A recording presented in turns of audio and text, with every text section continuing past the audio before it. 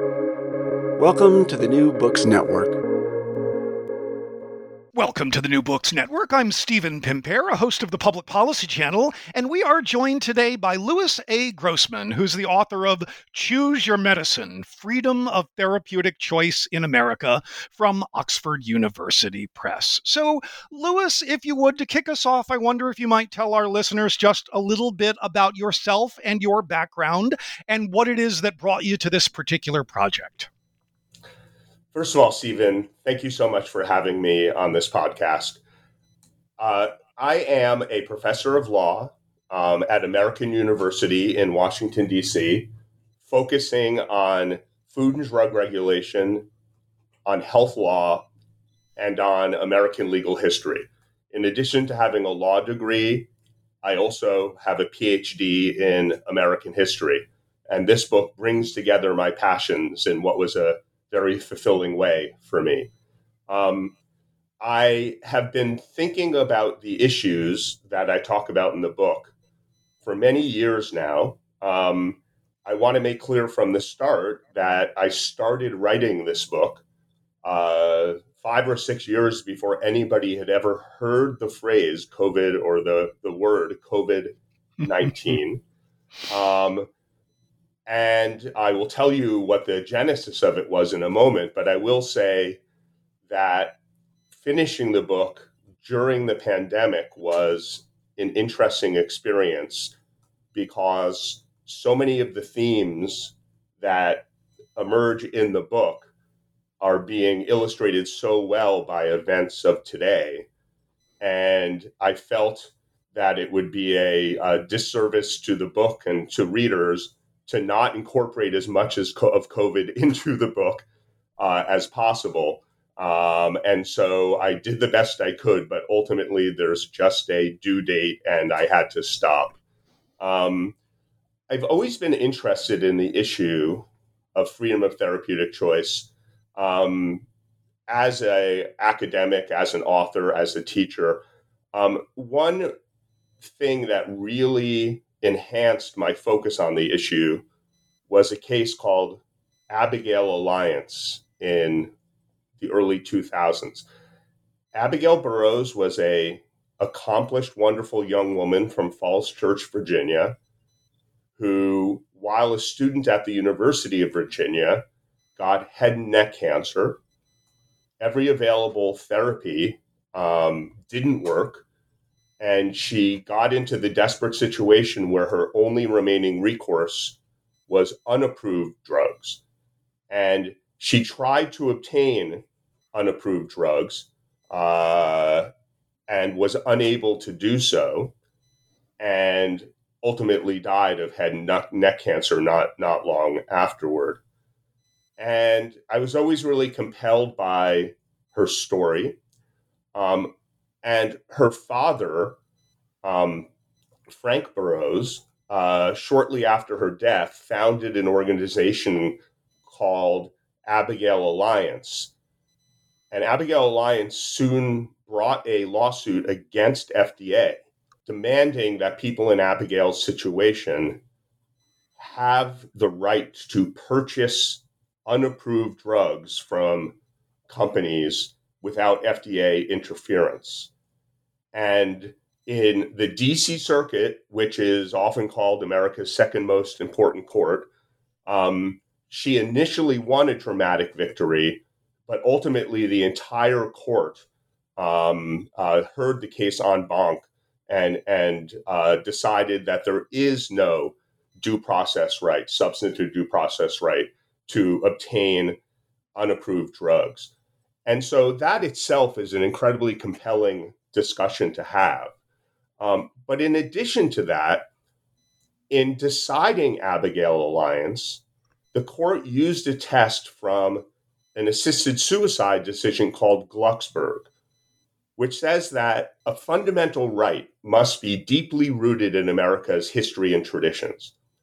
And so both the majority and the dissenters in the decision examined whether therapeutic choice was deeply rooted in America's history and traditions.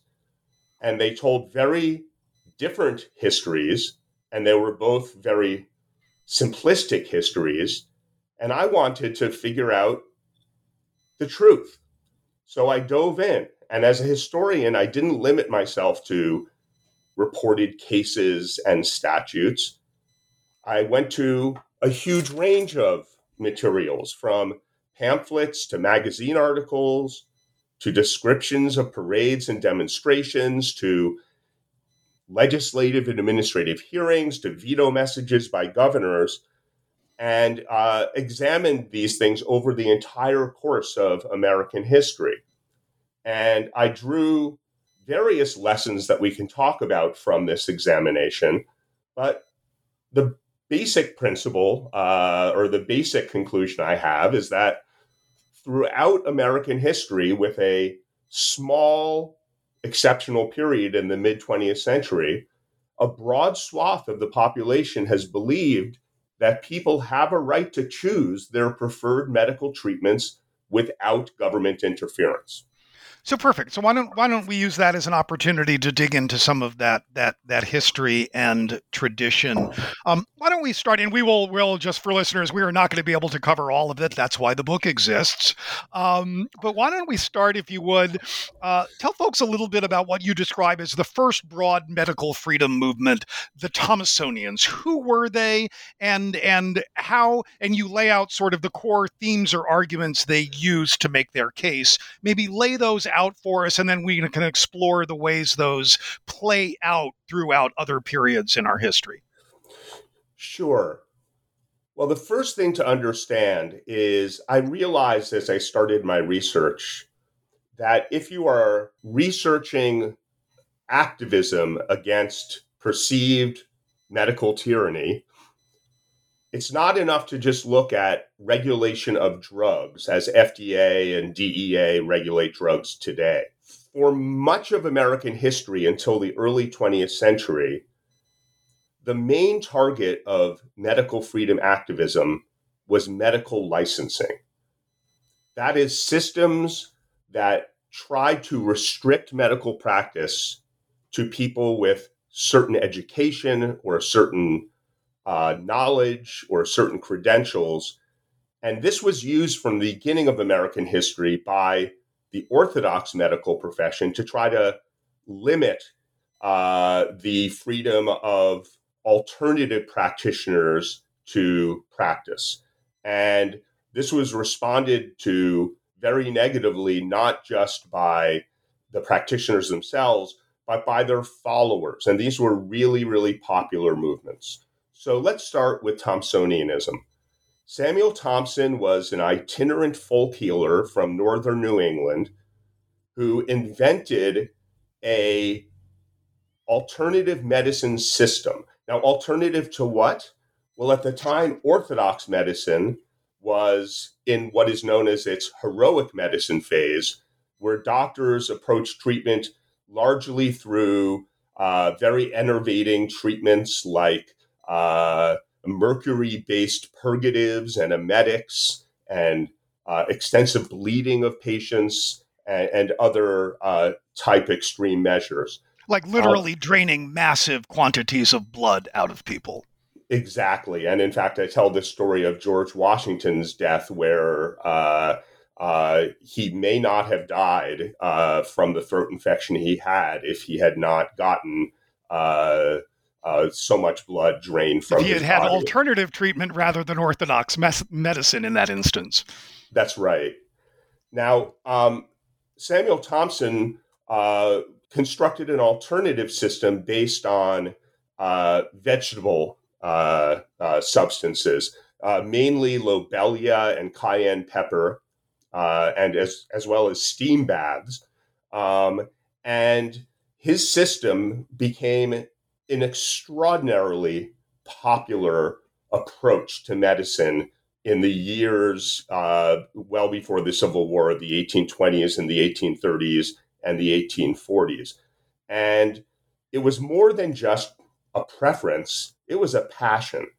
And one of the things that threatened the Thompsonians was the system of medical licensing that had been established in many states in the late 18th and early 19th centuries. and they attacked the system. They didn't attack it in court, and probably would not have been successful if they had. But nonetheless, their movement was a deeply constitutional movement based on American constitutional principles, fought in legislatures and in the streets and in widely spread literature. And in a dramatic development, they succeeded in utterly dismantling American medical licensing. Early in the 19th century, virtually every state had a medical licensing system. By the Civil War, many of the statutes had been revoked, and even those statutes that remained were not rigorously enforced. Now, one other thing I focus on in this extraordinary movement is the fact that the strains of freedom rhetoric that the Thomsonians used went well beyond what we are most used to talking about, which is bodily freedom, bodily autonomy. Certainly that was part of what they were arguing, but there were some other very important strains in their rhetoric, including freedom of conscience and religion, economic freedom, in particular opposition to monopolies, as well as freedom of inquiry. And one of the themes of the book is that none of these alternative strains, and I shouldn't call them alternative strains because it sounds like I'm talking about alternative medicine, but none of these other strains of freedom rhetoric have ever really gone away. And bodily freedom has not always been the leading strain of freedom rhetoric. And these others have all had their days in the sun and all have continued to exist. And you can see all of them to some extent in the COVID medical libertarianism that we see around us today. So before we get there, and we're absolutely going to talk about COVID, you made reference to this sort of extended period of contestation over licensing and expanding and withdrawing and then expanding again over large chunks of history, with this exception of the mid-20th century, 1930s to 1960s period, which seems to be sort of this moment of accommodation to orthodox medicine, which obviously looks very different in that period than it had previously.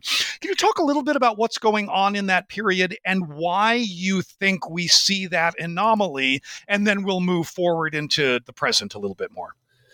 So by that period, you're talking about the mid-20th century, the golden age of medicine?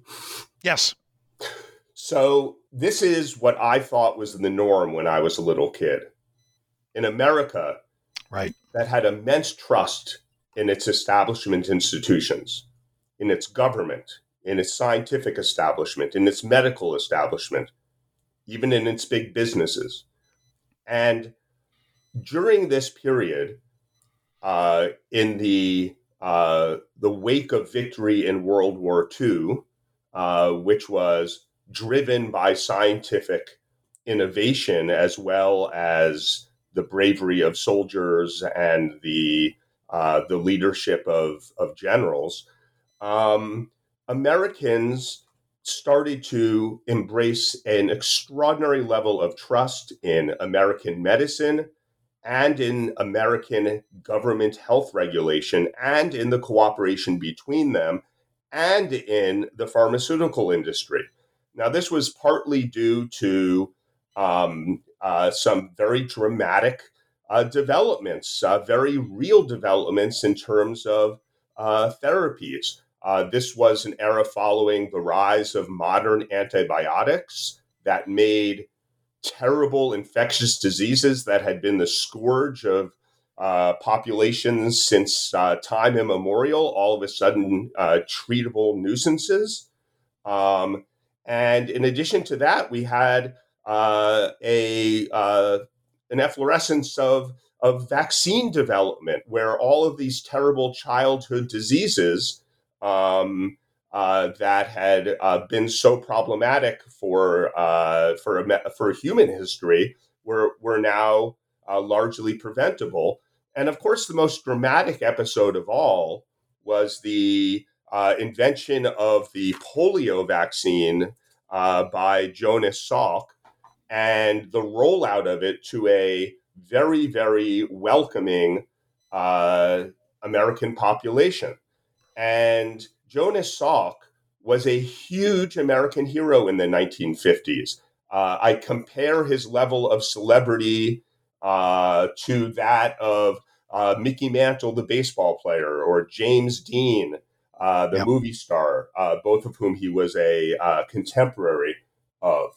And during this period, the American medical establishment churned out what were thought to be wonder drugs and miracle cures. And the level of resistance to that establishment, and therefore the level of medical freedom activism, was much lower in that period than in any other period in American history. Um, and I will add that there was medical freedom activism during this period.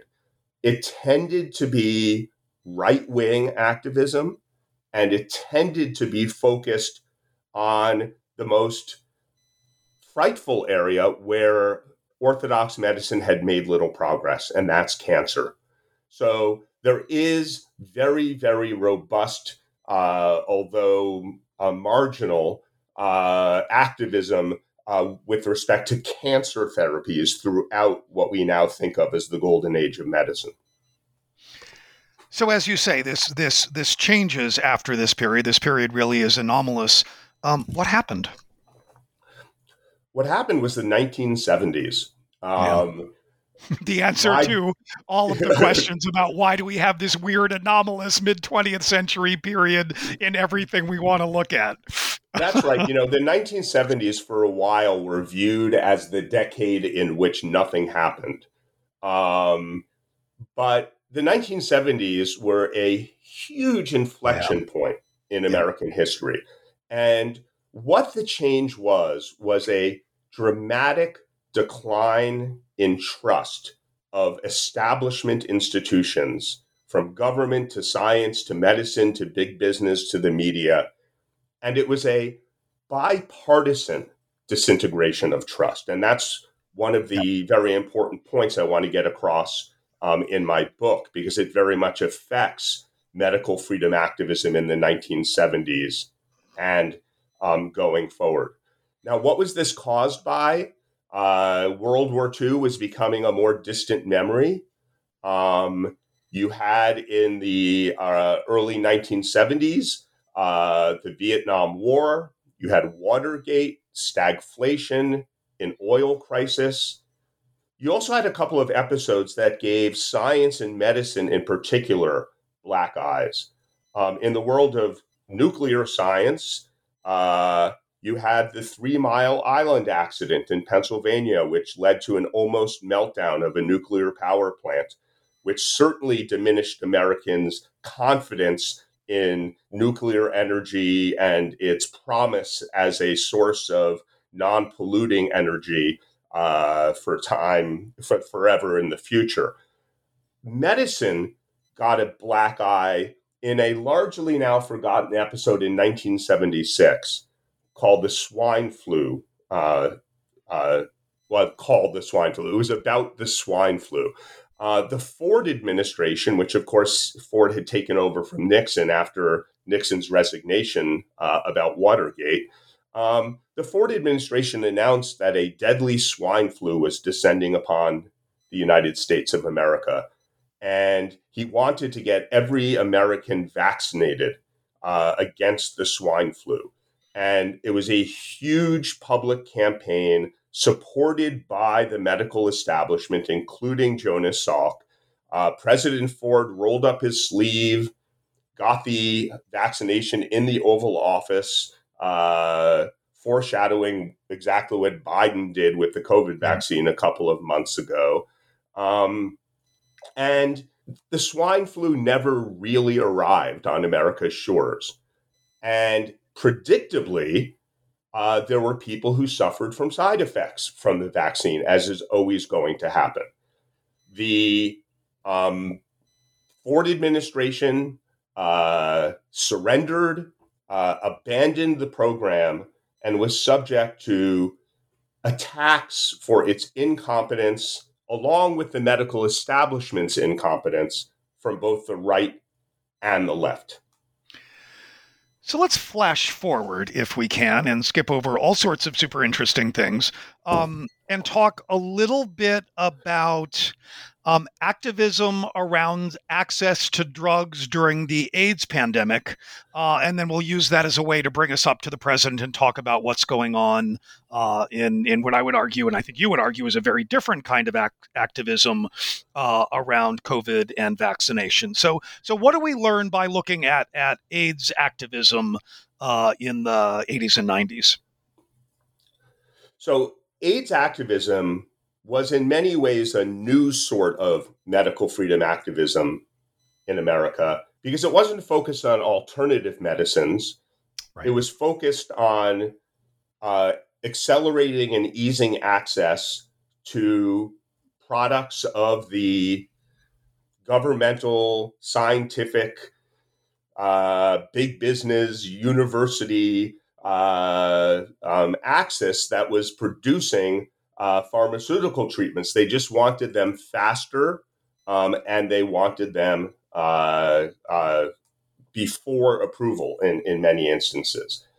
So they didn't reject the importance of drug regulation or pharmaceutical science, but nonetheless, they did something very, very important that has had a permanent impact on American drug regulation.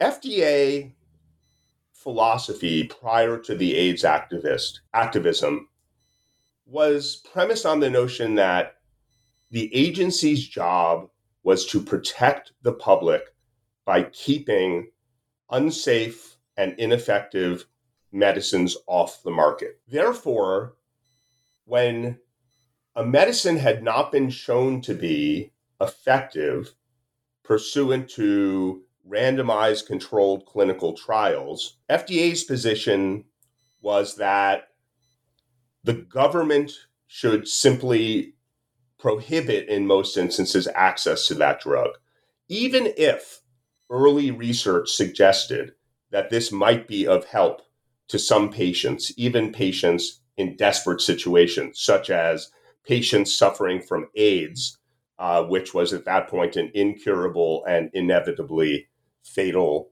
disease. It was terminal.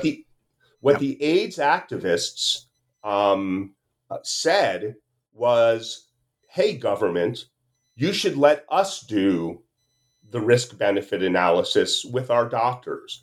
You shouldn't be doing the risk-benefit analysis and deciding for me, who has AIDS, that no rational person could possibly take this drug with the risks it has based on its uncertain promise of efficacy.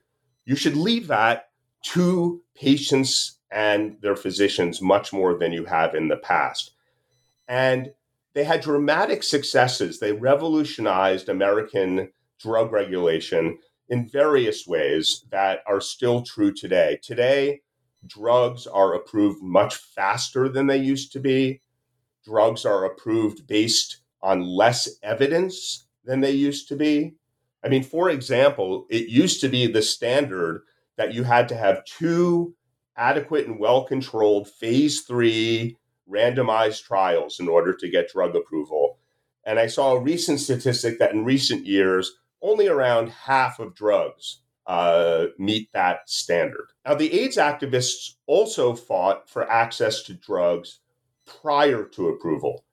And they had a lot of success with that with respect to AIDS drugs in particular. There was a very, very robust distribution of pre-approved AIDS drugs in the late 80s and early 90s. The long-term impact of this has been less obvious. The system is set up now so that there is a regularized procedure for accessing drugs prior to approval in desperate situations. But there's nothing that requires pharmaceutical companies to provide those drugs. And for many reasons that we could discuss, pharmaceutical companies are in general not that enthusiastic about doing so. But Right. the AIDS revolution truly was an astonishing one and changes all of our lives in ways that many people don't realize. The other thing that in reading these chapters that again sort of struck me, if we put the AIDS activism against sort of the anti-vax activism, which I want to turn to next, is that there's a sort of we make or I know people who make sort of jokes about sort of anti-vaxxers who do their own research, quote unquote, and that's random Google searching and picking and choosing things that happen to support their pre-existing beliefs. But a lot of the folks who emerged out of ACT UP and what formed the Treatment Action Group, they really did the research. They learned the science and became experts so that they could go into FDA and actually speak with them eventually as peers. Yes? Do you think that was an important, first, do you think I'm accurately characterizing what went on there? And how important do you think that was as part of that dynamic? You are absolutely accurately characterizing what went on there. These were very, very smart people, many of whom had no particular background in science, who became extraordinary autodidacts, who became as expert at science and regulation as the people they were talking to. And it really was amazing. And in fact, it set the standard for patient advocacy in drug regulation going forward. There are these things called advisory committee meetings that often precede the approval of a drug. And before AIDS activism, those meetings were somewhat sparsely attended, meetings attended by bureaucrats and scientists, maybe some people from major consumer advocacy organizations. Starting with AIDS and ever since, they can be raucous events with broad citizen participation and hooting and clapping. And moreover, behind every controversially approved drug in recent years, there has been a patient advocacy organization led by people who, whether or not they themselves are scientists or physicians, can talk the talk very much the way that the AIDS activists did. I will say one other thing, though, which is that AIDS activism was not a completely homogenous phenomenon. Right. And the more that these treatment activists mastered the science, were invited into the halls of government, and worked with bureaucrats and experts at the FDA and NIH, they developed a different attitude toward things and drifted away from a large part of the membership of ACT UP to the point where ultimately they just split away altogether. So I don't mean to suggest that AIDS activism itself was a uniform phenomenon. So let's now in our last few minutes bring us up to the present and talk a little bit about COVID. So for folks who have not yet read the book, Lewis covers much more history, including large chunks of the 19th century that we essentially ignored, as well as other more contemporary kind of fights about insurance, fights about medical marijuana, fights about physician assisted suicide. Thinking of all of those issues and all of that history, tell us how you think about what's going on in this particular moment. Well, if I could just put in a plug for those chapters very briefly. Of course.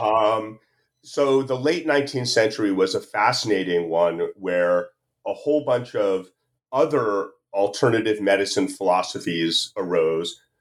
Many of them drugless approaches like osteopathy and chiropractic, and Christian Science and mind cure. And I find it quite fascinating the way that even as state after state re-embraced medical licensing, the system was both established and enforced in a way that accommodated these alternative practitioners to an extraordinary extent. In the early 20th century, I tell a fascinating story about what seems to be kind of just an anodyne bureaucratic reorganization proposal to take all of the public health functions of the federal government and put them under one roof in a new department called the National Health Department.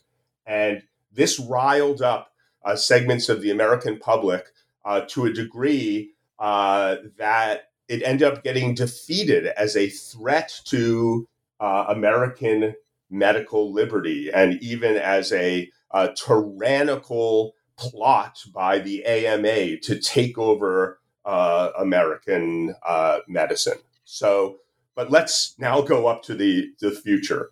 And if you could re-ask your final question to me again, I'd appreciate it. So given the work that you've done in this book, and sort of as you think about the long history of medical freedoms movement, how would you encourage us to think about what's going on right now with battles over vaccination and public health measures and credibility of different kinds of medical and public actors? How do you think about COVID and what's going on currently? So there's a couple of dichotomies I want us to think about when we're talking about COVID. One is treatments for communicable disease versus treatments for diseases that may be fatal to the person who has the disease but are not of danger to other people. And even as I talk about the long American history of medical libertarianism, that was largely, although certainly not only, about the latter category of disease. And indeed, in the early 20th century, a now well-known case called Jacobson at the U.S. Supreme Court held that when it comes to communicable diseases, people do not have a right, substantive due process right, to reject a vaccine because your individual choice has an effect on the community. Another dichotomy I'd like to briefly mention is that between the freedom to resist compelled treatment, government compelled treatment on the one hand, which is usually in the form of a vaccine, versus the freedom to obtain drugs that you want to have without government interference. And when I started to write the book, I was focusing mostly on the latter phenomenon because there had been a lot of really good scholarship and popular writing on vaccines and vaccine resistance and vaccine hesitation in American history. And it was really the movements for access to drugs that people wanted that I wanted to put together in a synthetic fashion in a way it had never been done before. But that being said, the whole time I was researching it, I was very aware that there are very, very important philosophical and ideological, as well as organizational overlaps between vaccine resistors on the one hand and people who demand access to unapproved or unorthodox medicines on the other hand. And you have seen this really come to the fore with COVID because it's important to remember that COVID medical freedom activism is not just about resisting vaccines. It's also about demanding access to hydroxychloroquine or ivermectin or whatever drug that the orthodox medical establishment has not embraced that the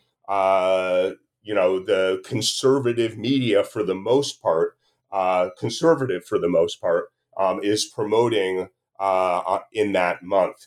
I will mention something else, by the way, that, one thing that may seem different about COVID activism is its, let me call it monopartisanship as opposed to bipartisanship. It seems like a conservative movement. And this is different, certainly, from medical freedom ideology in general in American history, but it does have precedents. The Thomsonians, whom we spoke about earlier, were very closely allied with the Jacksonian Democratic Party. As I mentioned, the medical freedom activism in favor of cancer therapies in the 1950s had very much a right-wing valence.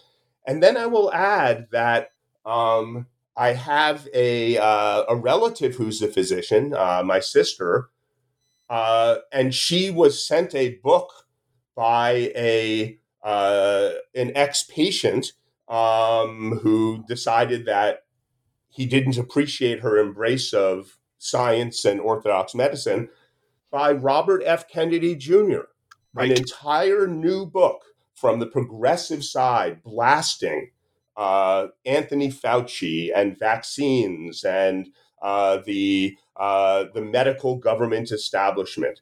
So even this one has something of a bipartisan aspect to it. But he's very much the exception rather than the rule. Although pre-COVID, my read is that sort of there were more anti-vaxxers sort of on the putative left than there were on the right. Do you have a sense of that? Well, I don't know whether it was more on the left or more on Yeah. the right, but following the 1970s phenomena that I talked about, Right. when anti-vaccinationism arose as a modern movement in the 1980s, there were always, on the one hand, kind of naturopathic, progressive hippie types. But there were also always fundamentalist Christians and conservatives as well. It was very much bipartisan. The progressive embrace, for the most part, of the COVID vaccine, combined with the widespread conservative rejection of the COVID vaccine, is very different from the anti-vaccinationism we saw over the previous few decades that focused on childhood vaccines for things like measles. I mean, it's almost impossible to remember this, even though it was only a few years ago.